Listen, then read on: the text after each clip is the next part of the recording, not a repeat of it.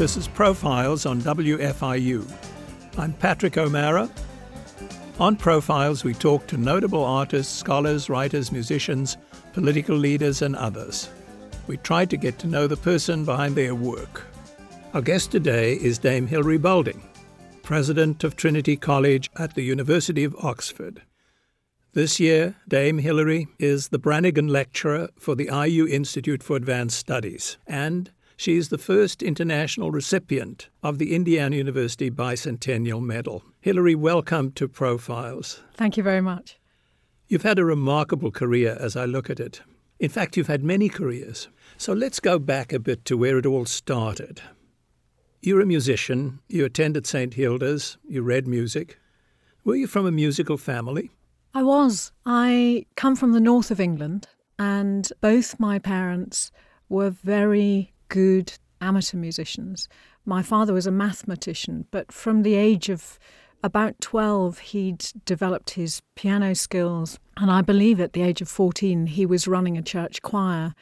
And the whole family, I've got 3 siblings, we all engaged in music making at home. We all learnt the violin, which wasn't very sensible. And I'm sure it's because my parents bought a half-sized violin for the eldest child, and then a 3/4 size, and then a full size. We weren't wildly well off, and we all learnt and used those instruments. But there was a lot of music making at home, and my mother taught piano at home. She taught all of us children piano before sending us off to other people, because there's only so much a child will do for its parents. There was a lot of music in the house. We all sang in my father's church choir for the whole of our childhood and teenage years.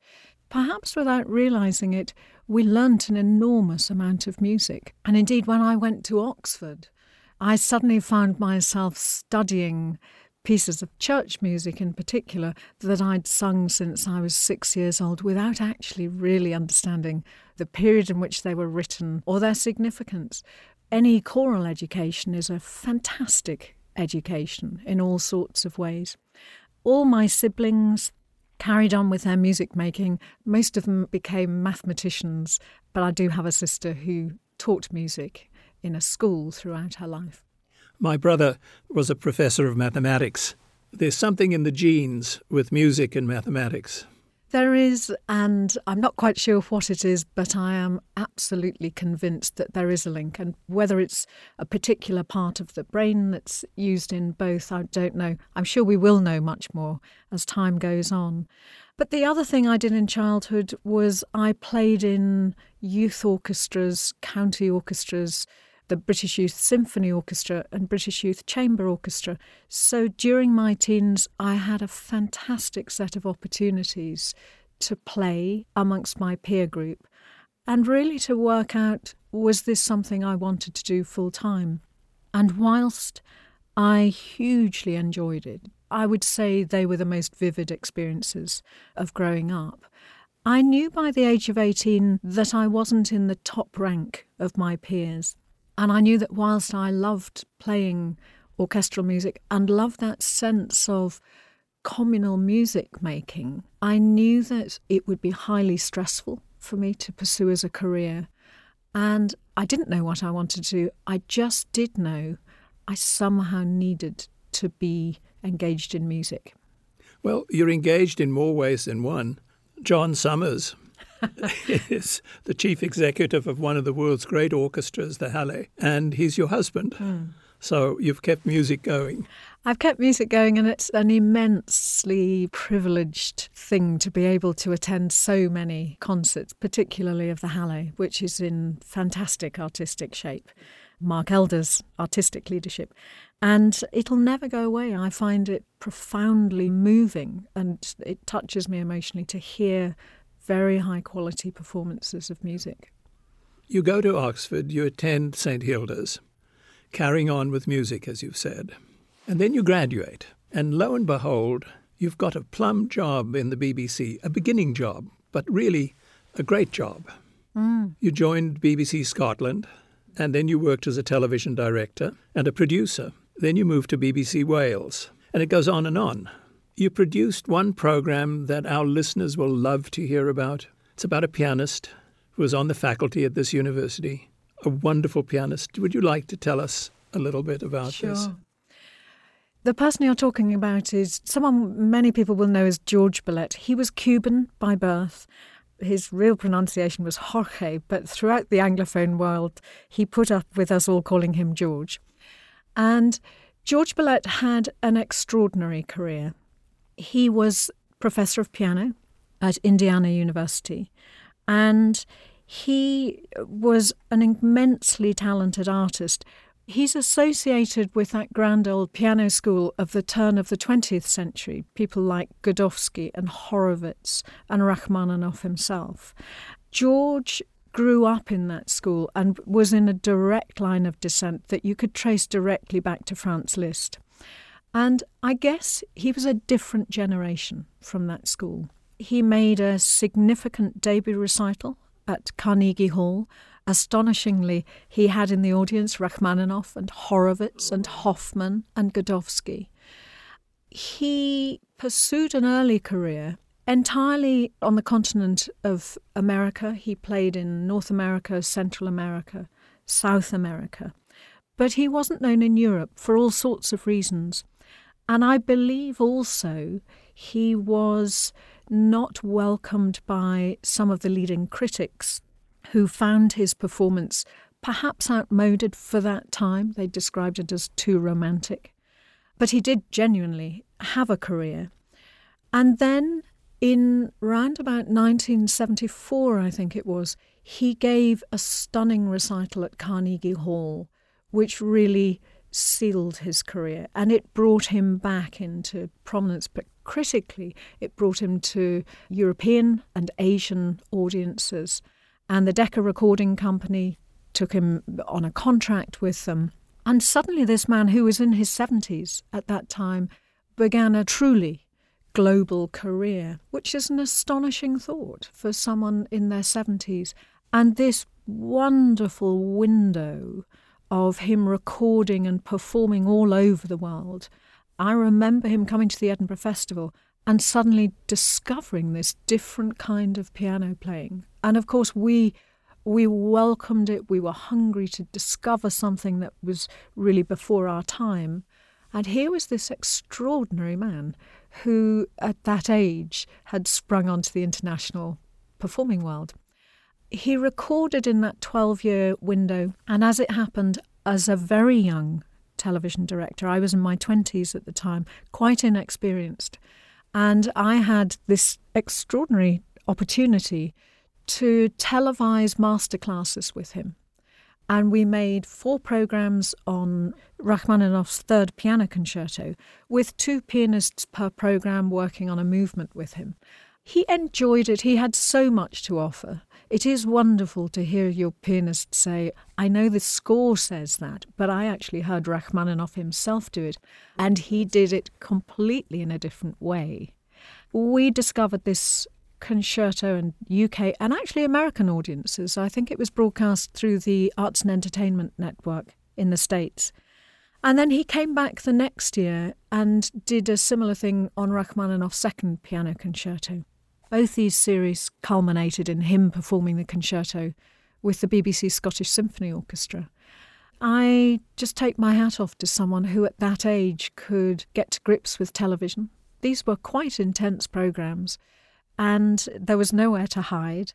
By the second series, he'd really become more comfortable with the medium. And you learnt about Indiana University. I did. He talked very, very warmly of it. He was immensely proud to be part of the faculty here. I'm trying to think whether we had any of his students from Indiana in the classes, and I'm afraid I can't remember. But certainly we had a couple of American students playing who utterly revered him and had trained with him. Then we get to Vladimir Ashkenazy and Glasnost. Another major figure in the world of music. Yes, indeed.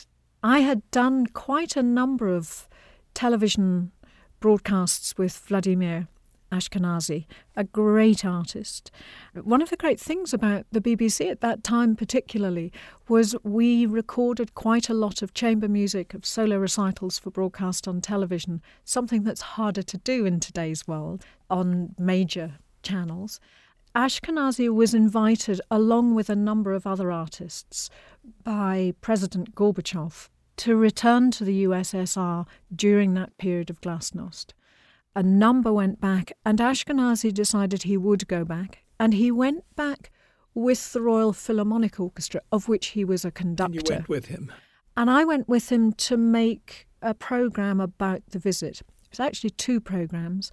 One was a documentary, which was very touching and very moving, because, of course, his father was still alive and living in Moscow, and we visited the flat in which he grew up as a young man, and then as a young married man. He married an Icelandic pianist, and he took his children back on that visit. And there was a very touching moment when I remember him pointing out to his eldest child, who had been a baby in Moscow.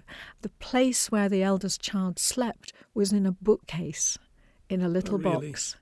And he pointed and said, "That's where we used to put you to sleep." Those sorts of moments are very personal, and one is, the programme maker, incredibly privileged to be a part of that. We then carried on, and he gave 2 concerts in Moscow. And in the first concert, he conducted the orchestra, but he also played a Beethoven piano concerto directing from the keyboard. And we had expected President Gorbachev to attend the concert because his wife, Raisa Gorbachev, had sponsored the visit.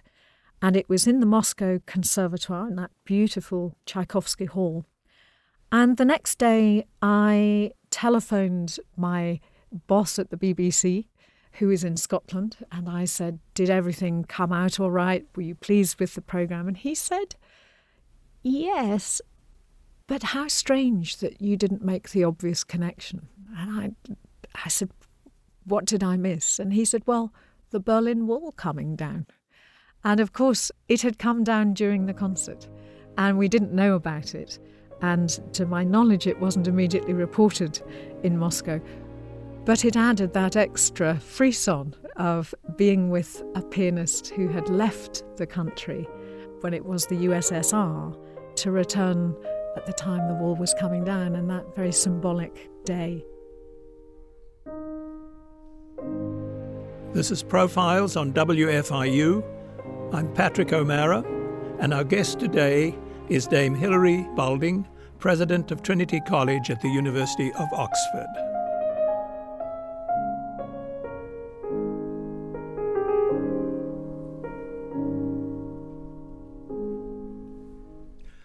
From the BBC, there's quite a leap as Director of Music ultimately for the Arts Council of England. Now, this is a dream job. Hilary, you had money, loads of it, because of the National Lottery. But you also were a formative influence on our musical environment, from orchestras to young people. Let's talk about that job a bit. You wanted to use a wonderful word, by the way, stabilize the music world, the orchestra world, which was in disarray. It was a particular moment, and I can't take credit for the stabilisation programme. Indeed, it's an American programme that we had watched from across the ocean. It was a programme that gave large arts, actually, and small arts organisations a chance to take stock and to work out what was their ambition, what did they want to achieve, what was their raison d'etre in their communities, what were the relationships they perhaps didn't have and wanted to have. And in a sense, at the Arts Council, that programme bought them the thinking time. In some cases, it took up to 18 months for all the thinking, the research, the planning, the stakeholder engagement, relationship building to be brought together in what were very exciting plans. Now, the art sector in the 90s, we really felt the impact of gradually and regularly reducing public subsidy, which comes through the UK government. And for various reasons, that had been reduced over a number of years. And the cumulative impact of that was that organisations couldn't invest in their futures. They could keep going, but in many ways that was impacting on the artistic quality. There were a number of things orchestras wanted to change. For instance, they would want contracts that allowed them to use their artistic resources in all sorts of different ways, and they couldn't do it. The contracts were out of date, some were very restrictive, and yet these organisations didn't have the resources to invest in change. And at that time, the National Lottery Programme was started. It was the brainchild of the Prime Minister at the time, John Major, and it suddenly unlocked and enabled all sorts of ambition.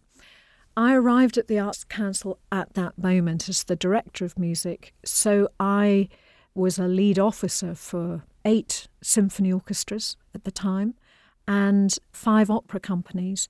We offered all those organisations the opportunity to buy time and to plan. And it was an extraordinary moment because there were significant financial resources. At the time we knew it was transformational, but when you look at the amazing artistic and business health of those organisations, the vast majority have not looked back.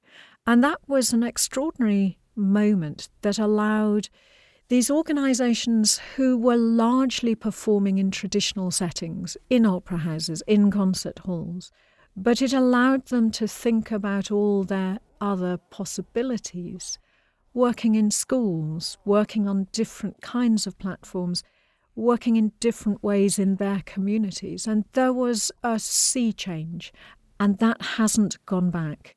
So when we look at the orchestras in the UK today, it is absolutely a core part of those organisations' work to engage with schools, to engage in all sorts of ways. You might find a player who's working in prisons or young offender centres. I'm thinking of one particular brass player, symphony orchestra player, who has run in a young offender centre for about 10 years an extraordinary brass band programme where young inmates of the offender institution are offered the opportunity to learn a brass instrument and play in brass bands. And in some cases, I'm perfectly aware that those young people on exiting this young offender centre have been introduced to brass bands in their community, and it's given them a pathway out. I know of other people, a rather wonderful chorister in Welsh National Opera called Kate Woolveridge, who does extraordinary work working with adults with Alzheimer's. The work is so moving. She runs a choir with people suffering from Alzheimer's and their core carer. That might be a spouse, it might be a nurse, it might be a carer from the community, or maybe a niece or nephew. And they come on a Monday night and they sing as a choir. It's extraordinary, the power of music to unlock and re-engage them with their previous lives. The music's carefully chosen.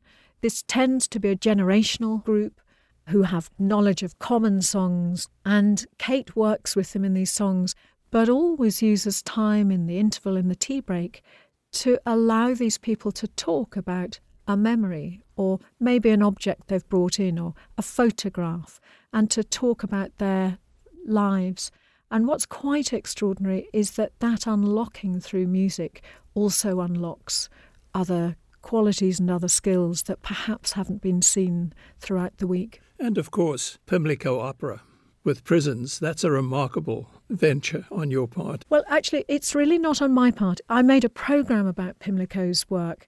Pimlico Opera was founded by a dynamic woman called Wasfi Khani, who incidentally I met when I was a student at university. I knew her as a terrifically talented violinist.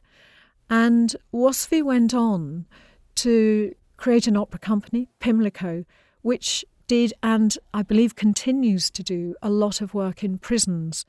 She'll take some professional singers for the lead roles and will work with inmates in a prison setting to create a performance. And I first came across her work actually in Wandsworth Prison when she did West Side Story. And it was absolutely clear that this was having a transformational impact in the life of the prison, not just for those people who took part. And I was very interested in it. I was commissioned by the BBC to make a documentary of a later production, Guys and Dolls, which was also in Wandsworth Prison. And I witnessed at first hand that extraordinary transformation and the impact of performance and taking part in music making and theatre, because it's a musical theatre piece, in the lives of people who perhaps had never engaged in any of the arts. We saw all those qualities that the arts can bring to people's lives. So an increase in self-esteem, an increase in confidence, the ability to sing, to act, to work collaboratively with others, to support each other, to respond to each other in all sorts of ways. And it culminated in, I think, 10 nights of performance in the prison. Many, many people came into the prison to watch the performance. They included the inmates' families, of course, but they also included prison governors from other prisons to have a look at the work. They included government ministers who were interested to see the impact. And it was an extraordinary occasion to watch that happen. It wasn't universally popular with all the prison officers and the prison staff, but some staff could absolutely see the benefits. And incidentally, we got a great documentary from it, but for me it is absolute testament to the power of the arts to change lives.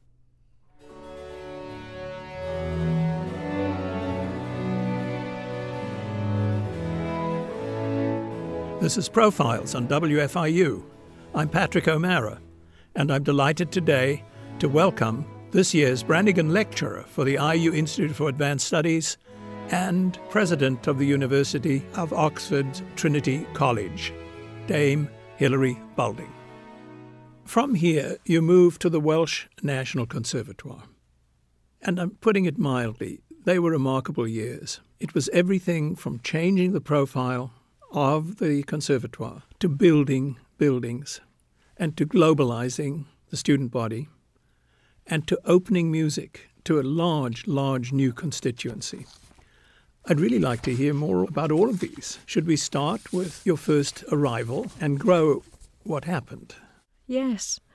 I came into that job from the Arts Council. So I was moving from a bureaucracy. I don't necessarily think bureaucracies are bad things, but they do get a bad press. From the Arts Council to the higher education sector, I was moving into a principal's role, which is a chief executive, but moving into what was essentially an arts organisation. A conservatoire is a training organisation. It provides vocational training and supports young emerging artists to develop the skills to allow them to have a successful career as an arts performer generally or an arts practitioner. The Royal Welsh College is a wonderful institution. It's in Cardiff, in the capital city in Wales. And we took student musicians, actors, stage managers, theatre designers, arts managers, and we added musical theatre later on. It's a small college, round about 800 students. Around 25% come from Wales. The majority come from the rest of the UK. And I guess about 15% international students. We ran undergraduate programmes and postgraduate programmes. But what we were doing was really training people for the next generation of arts employment. Now, I came from the Arts Council where I had had that opportunity to see the arts infrastructure changing itself and identifying a whole raft of new roles and therefore new skills, and also finding ways to use their artists on a wide range of platforms. And so I was aware when I came to the Conservatoire that actually we had to understand these changes in the industry and make sure that we were preparing young people to be successful in a changed and still changing industry. That was an incredibly exciting moment. We also, at the same time, knew that we needed better facilities. We had poor facilities when I arrived, And it had long been an ambition to bring the Conservatoire appropriate performance facilities. And within 5 years of me arriving, we opened a beautiful new chamber recital hall, the Dora Stautska Hall, the Richard Burton Theatre, which the family was so generous to allow us to name after Richard Burton. I think we should emphasise that for our audience. It's not the Explorer in Victorian times. It's Richard Burton, the actor. Yes, you're quite right. We opened a gallery, public facilities, and some beautiful purpose-built rehearsal rooms. That suddenly gave us the opportunity to bring our work to a wider public. All conservatoires run extensive performance programmes, but we weren't reaching audiences at that time largely because we didn't have the facilities to invite them in. But as we also explored how these young artists were going to work on a wider canvas as professionals, this gave us a fantastic opportunity to run the college, in addition to being a conservatoire, to run it as a public arts centre. And that became the training ground. And it exploded the contact we had with school children, with the public in Cardiff and sometimes beyond Cardiff. It allowed us to open up new training programmes. We introduced a young actors programme, which we'd never had in the past. We'd always run a junior music conservatoire, but suddenly we could expand our training at weekends to involve the local community.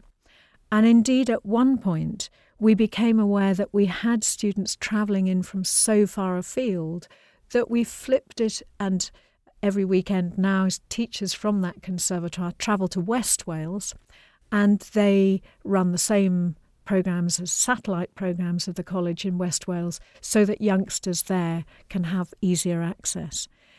In doing so, that actually also allowed us to reach young people who would never have considered themselves people who would travel to Cardiff. It's a 2-hour train journey, and it allowed us to make our services much more immediately accessible to a much wider public. So it was a virtuous circle. Our students had a public outlet for their work. Anyone who performs knows that audiences change your work. You can perform a drama 10 nights in a row and have different responses from different audiences. So our students were really getting a replica of a professional experience. For us, it was one of the distinctive qualities of our conservatoire. We were, and they are still, I know, very proud of that set of distinctive ways in which their conservatoire delivers its work. Yes. But you also did new things. Your drama program is extraordinary. You were ranked, best in the country? We were ranked in the Guardian League tables, higher education subject league tables, as the top drama program in the UK for 4 years in a row. The Conservatoire had always had an exceptionally high quality. With Anthony Hopkins. Well, interesting. Anthony Hopkins is an alumnus of the Royal Welsh College of Music and Drama. Interestingly, Hopkins studied music at the college, but he is a vice president of the college, and I was there one day when he visited the students, and those visits are absolutely inspirational for students. It was a wonderful visit. We didn't publicise it. In fact, he came at 2 hours' notice, and we simply walked into the classes that were taking place with the actors. And they were in this extraordinary position with their tutors as well, of suddenly seeing the door open and in comes Sir Anthony Hopkins. He was wonderful with them. And in one case he said, "Would you mind if I just said a few words about this role?" And they had an amazing experience.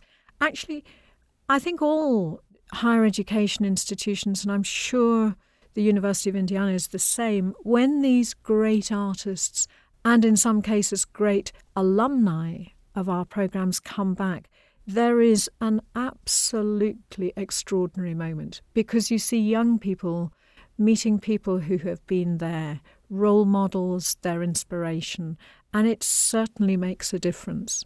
I attended a masterclass with a number of major stars of stage who have come here. And the electricity was enormous in terms of the student response, which is the point you're raising. Yes, yes. Hilary, You've placed a lot of your graduates, which is amazing, 90% of them. As I look at the statistics, within 6 months are getting jobs. That's because you changed the profile, right? I think it's to do with a lot of things. We worked very hard to make sure that, first of all, students were being exposed to the profession during their training. We also treated them as professionals and we expected them to respond as professionals. In many courses, students could do a professional placement in the industry, and that might mean stage managers doing a 3-month placement at the National Theatre in London, or it might mean theatre designers working in the BBC TV Doctor Who creative team for a placement. It might mean attending and taking part for instrumentalists in rehearsals with the BBC National Orchestra of Wales or the Orchestra of Welsh National Opera. We worked very hard to make sure that students were exposed to the profession. For our actors, they met with casting directors during their final year. All our actors had a professional showcase at the Royal Court Theatre in London and also in Cardiff, to which we invited casting directors from television, from the theatre.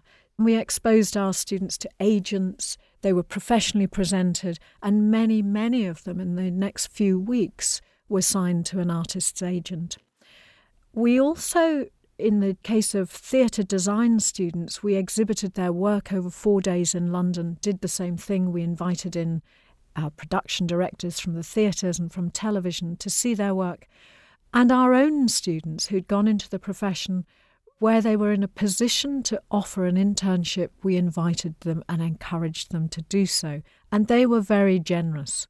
So that sense of a college community, of both emerging students and alumni, was something that was very strong and really worked. But also, our arts management students tended to try and beat their own record every year. And sometimes, I think the best one was in 3 months, the entire cohort was employed in the arts industry as arts managers in some way or another. But that's also, I think today we have a huge obligation to students who are in most cases going into debt to pay for their education. We have an obligation to make sure that they're leaving with relevant skills, fully prepared to be successful, to enter their chosen profession. 2 other things about the Conservatoire. You were pretty daring to start an opera program from scratch, I assume, more or less. Actually, we had an opera program, and for some reason we didn't have a relationship with Welsh National Opera, which lives in the same city. One of the most powerful developments, I think, in improving what we offered to our students and diversifying the training was the partnerships that we enjoyed with the profession. So in Cardiff we had Welsh National Opera, we had the BBC that had a major music and drama production centre in Cardiff. We had 2 national theatres in Cardiff, a number of smaller theatre companies. We had opportunities. And with WNO, it really unlocked what we could offer our students. So we used many of their employees as our tutors. We also brought in great artists from outside Wales who travelled in every week to teach. Welsh National Opera had always offered the college an orchestral placement scheme. So young instrumentalists would sit in rehearsals, occasionally play in rehearsals, and get the feel for what it's like to sit in a pit and go through rehearsal sessions. And of course, because this is a company that tours productions for several weeks of the year, if there was sickness in the orchestra, quite often they would ring the college and employ that student in the orchestra professionally to cover sickness. That really paved the way for a much closer engagement with the singers in the company. And we've seen year groups where each singer in the college opera had a mentor from WNO's chorus who would watch the dress rehearsal, provide performance notes before the first performance, and would just advise on their rehearsal practice and their rehearsal behaviour. We also found As we built confidence and trust between our organisations, Welsh National Opera at one point cast the 3 boys in Mozart's Magic Flute with 3 girls from our opera programme. And occasionally they found roles, small roles and distinctive roles for our students. They also set up a youth opera company, which was run by Welsh National Opera in the summer vacations, and many of our students took part in that, which allowed the company to see them develop. And then latterly, the college has formally launched a new opera school in partnership with Welsh National Opera, and we were thrilled that the director of that programme, John Fisher, who was Assistant General Manager at the Metropolitan Opera, has come across to Cardiff to lead that programme. Wonderful. So having left the college, I watched with huge interest to see that flourish and thrive. Let me go to the future. In the arts, is the future global? I think it is in most branches of the arts.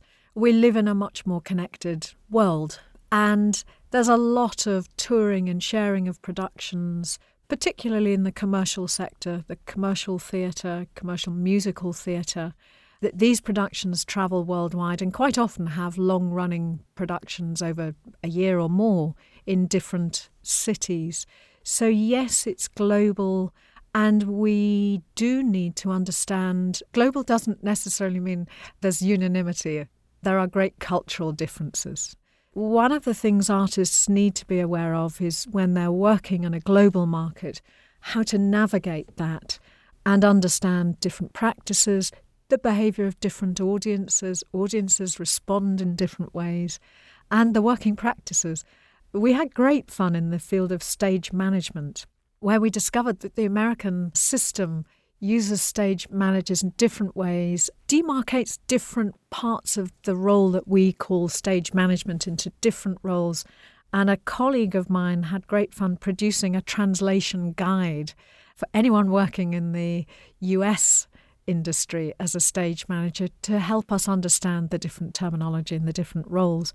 Many artists today are part of global networking groups, professional networking groups, and there's a lot of exchange at that level through different craft disciplines.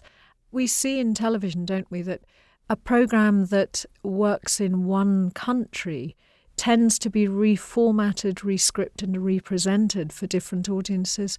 Humour quite often doesn't transfer, doesn't translate.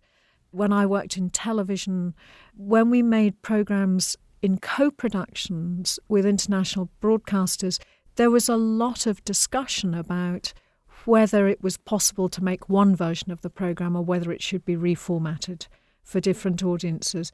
It's absolutely right, and something to celebrate, that our cultural tastes are different.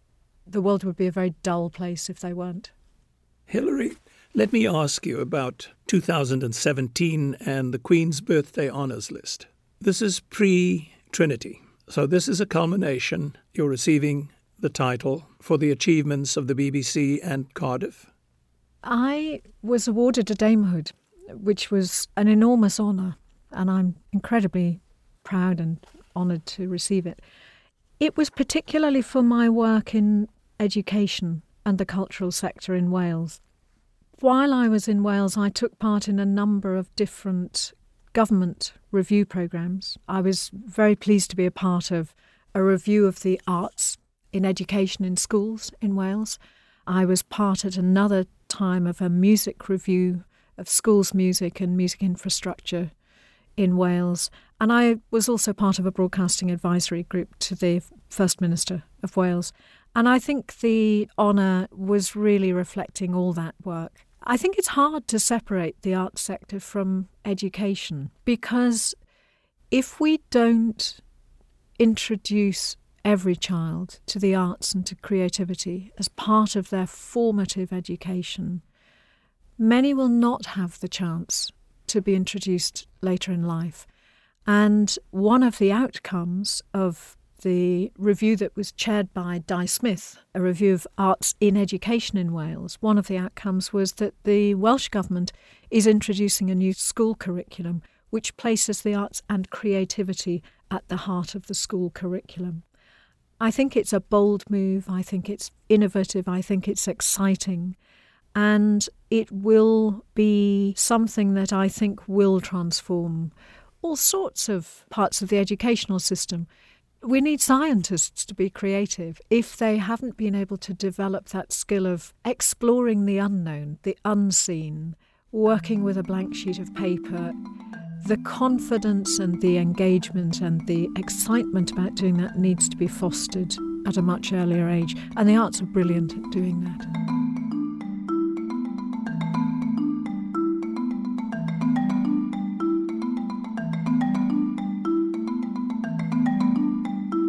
This is Profiles on WFIU.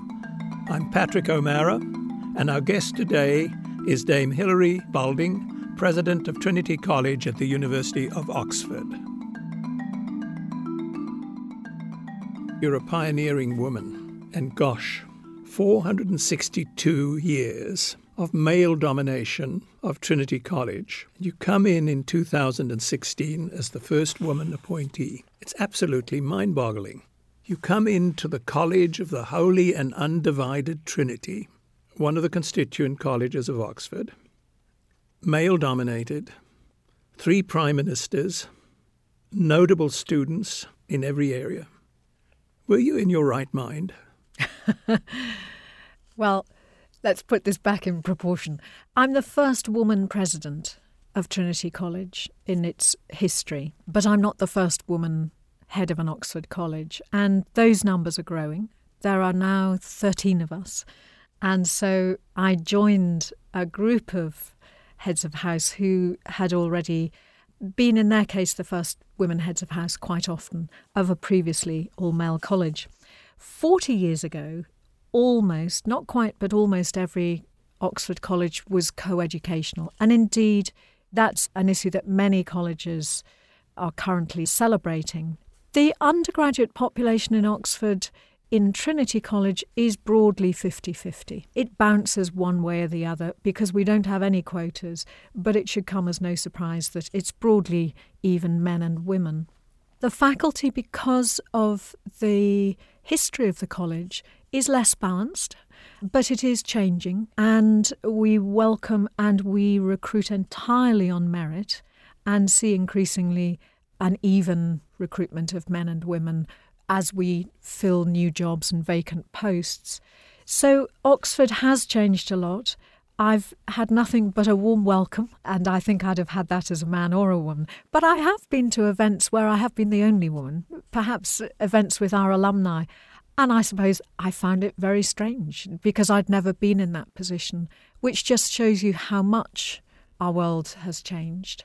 But I do also think it's worth celebrating women at Oxford. The portraiture around Oxford is typically very male. Our graduate students wanted to do an exhibition of women graduates in the college because they said they couldn't see themselves reflected in the historic portraits around the college. And for 2 years we had this wonderful exhibition of women graduates. It was a talking point. It was something we enjoyed celebrating. I enjoyed it when we brought school parties in to be able to make sure that young girls in school groups could see that it was possible for women to be there.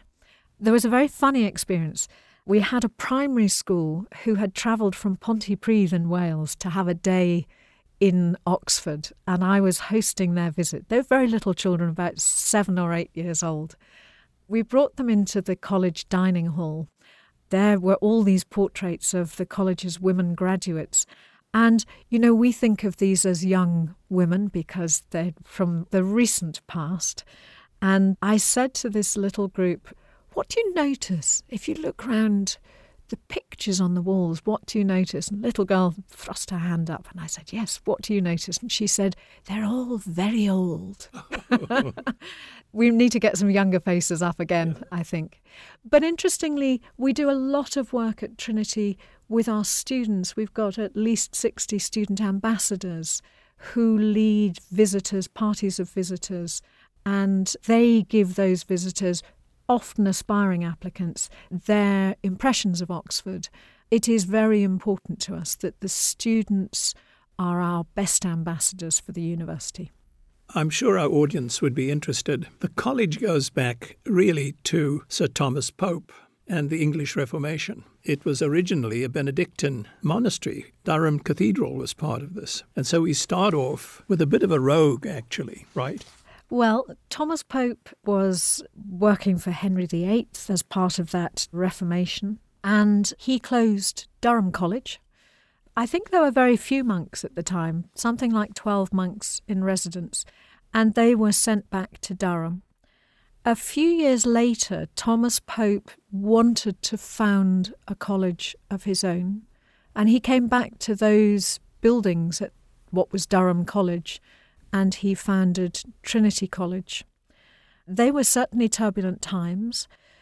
Very interestingly, he was outlived by his third wife, the Lady Elizabeth Pope. She played a role in the college, and so whilst I am the first female president of the college, I'm very conscious of this incredibly brave woman in those early days who played a role in the college, was not favoured by Elizabeth I because Lady Elizabeth Pope was a practising Catholic. She was a brave woman, clearly.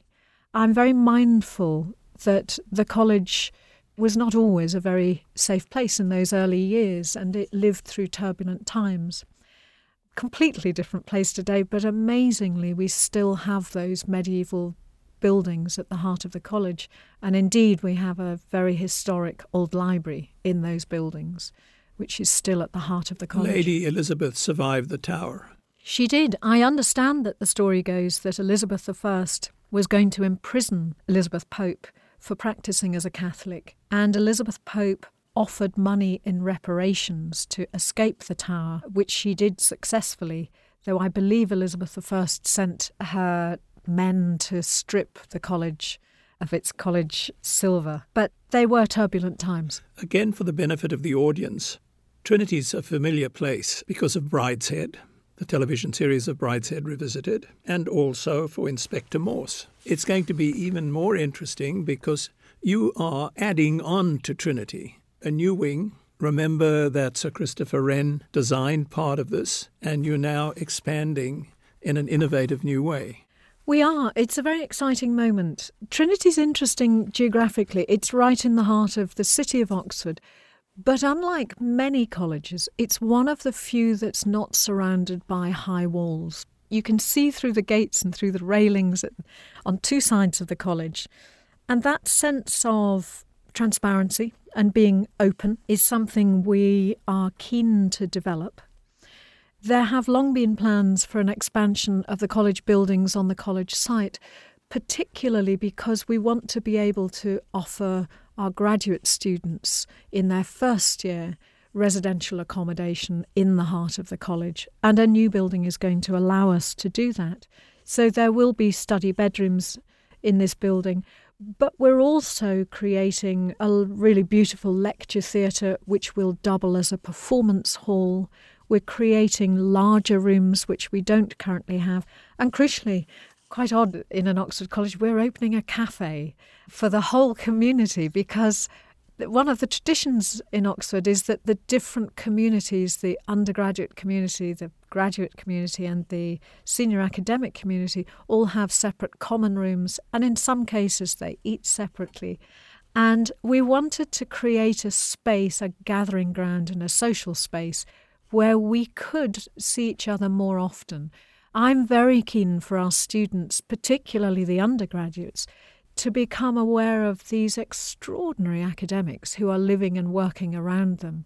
And of course, students will meet tutors in their own discipline, but I wanted them also to be able to experience the work of the wider academic community. We have extraordinarily talented academics, and this new building will give us a platform for their work. It'll give us social spaces where we can meet each other, and it will also give us spaces we can use to bring in school parties, which is an increasingly large part of our work. You're also doing something else that's new, and I want to read from your diversity statement. Our vision is for Trinity to be recognised as a modern college that welcomes a diverse and widely representative community in which the best UK and international students, academics and staff will flourish, essentially, will be supported and flourish. And you want to do this with fairness and inclusivity. And you see no conflict between academic influence and academic stature. That's a tough question. Oxford has a reputation for being elite in every sense. Selection, scholarship, faculty. I think this is an incredibly important statement, by the way. And the question is, how do you do it? And can you do it? Undoubtedly, we can do it. There are colleges in Oxford who have achieved that already. The whole university is united in trying to make this happen. We don't currently reflect in appropriate proportion the different groups within our society, different ethnic groups, students from different social backgrounds, and it is a prime ambition of the whole university to do that. And within 5 years, we are hoping that a quarter of our student intake will come from currently underrepresented and disadvantaged backgrounds. We've set ourselves challenging targets. Oxford has been moving towards achieving that balance and more appropriate representation of our society over the last few years, but we recognise we need to move faster to achieve it. There are all sorts of programmes that show that if we can get to those young people and support them to make strong applications, that these young people have the skills and have the talent and the potential to thrive at Oxford. Many universities are doing the same thing, but Oxford's a leader. It's currently ranked top in the global rankings for the 4th year in a row. We must lead by example. So this is something we take very seriously, and it's something many people have a huge appetite to be a part of and to help make happen. Oxford runs an extraordinarily successful programme in summer and now Easter vacations, where we identify young people who've had perhaps disrupted educations or disadvantaged educations, whose schools think that these students have potential and have the talent to thrive at the highest levels. And they come and spend time in Oxford during the summer vacations, and they are introduced to subject tutors and the subjects they're interested in.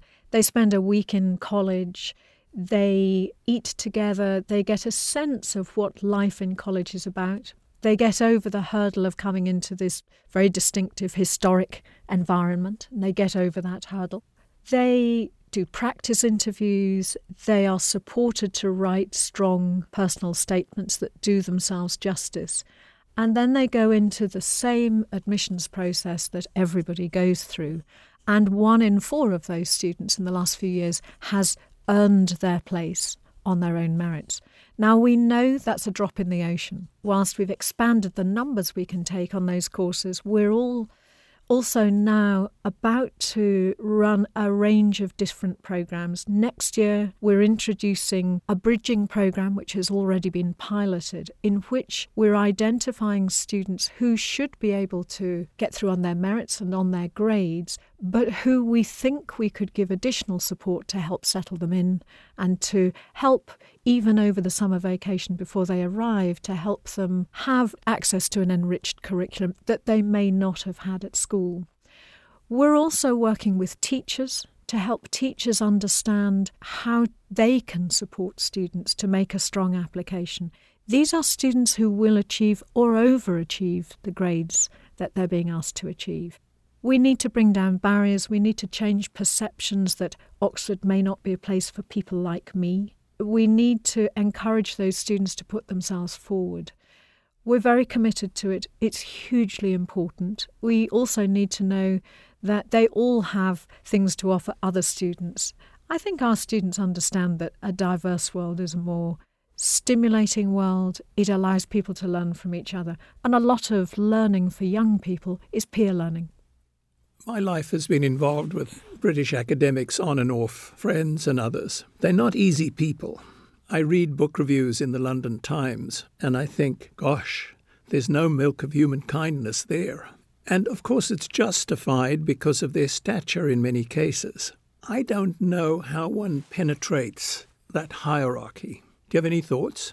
Well, I've met colleagues who are working at the highest levels of research in their disciplines globally, who have also said, I would never give up teaching undergraduates because I want to stay connected to this next generation. So we see tutors who may be doing extraordinary work at the forefront of their disciplines, who also have a commitment to those coming into university education. And that's the hope. And to be honest, if I look across my colleagues, I would say that is a shared view.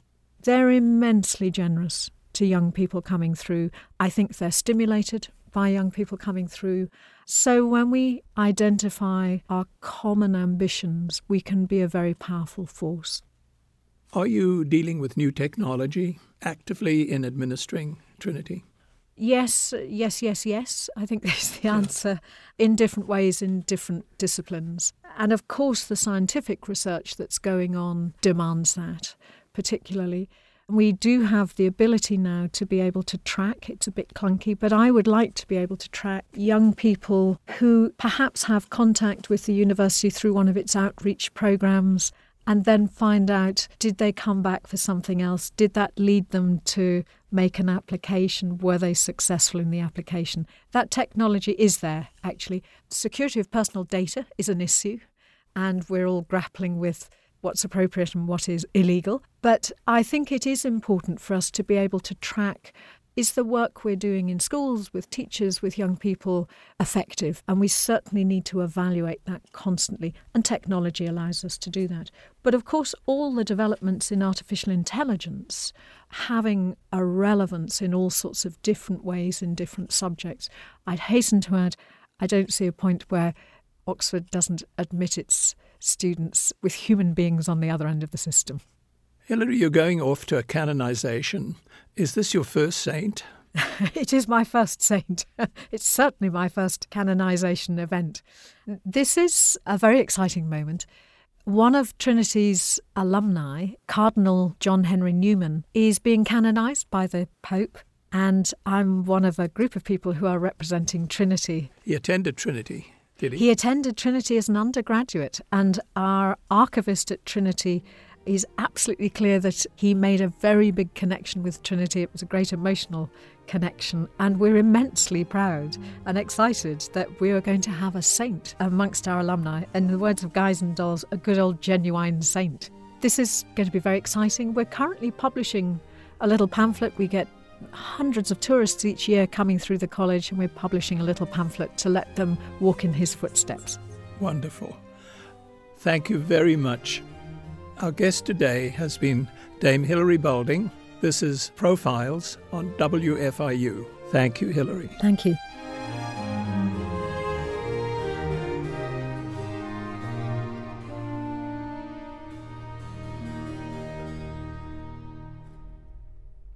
Copies of this and other programs can be obtained by calling 812-855-1357.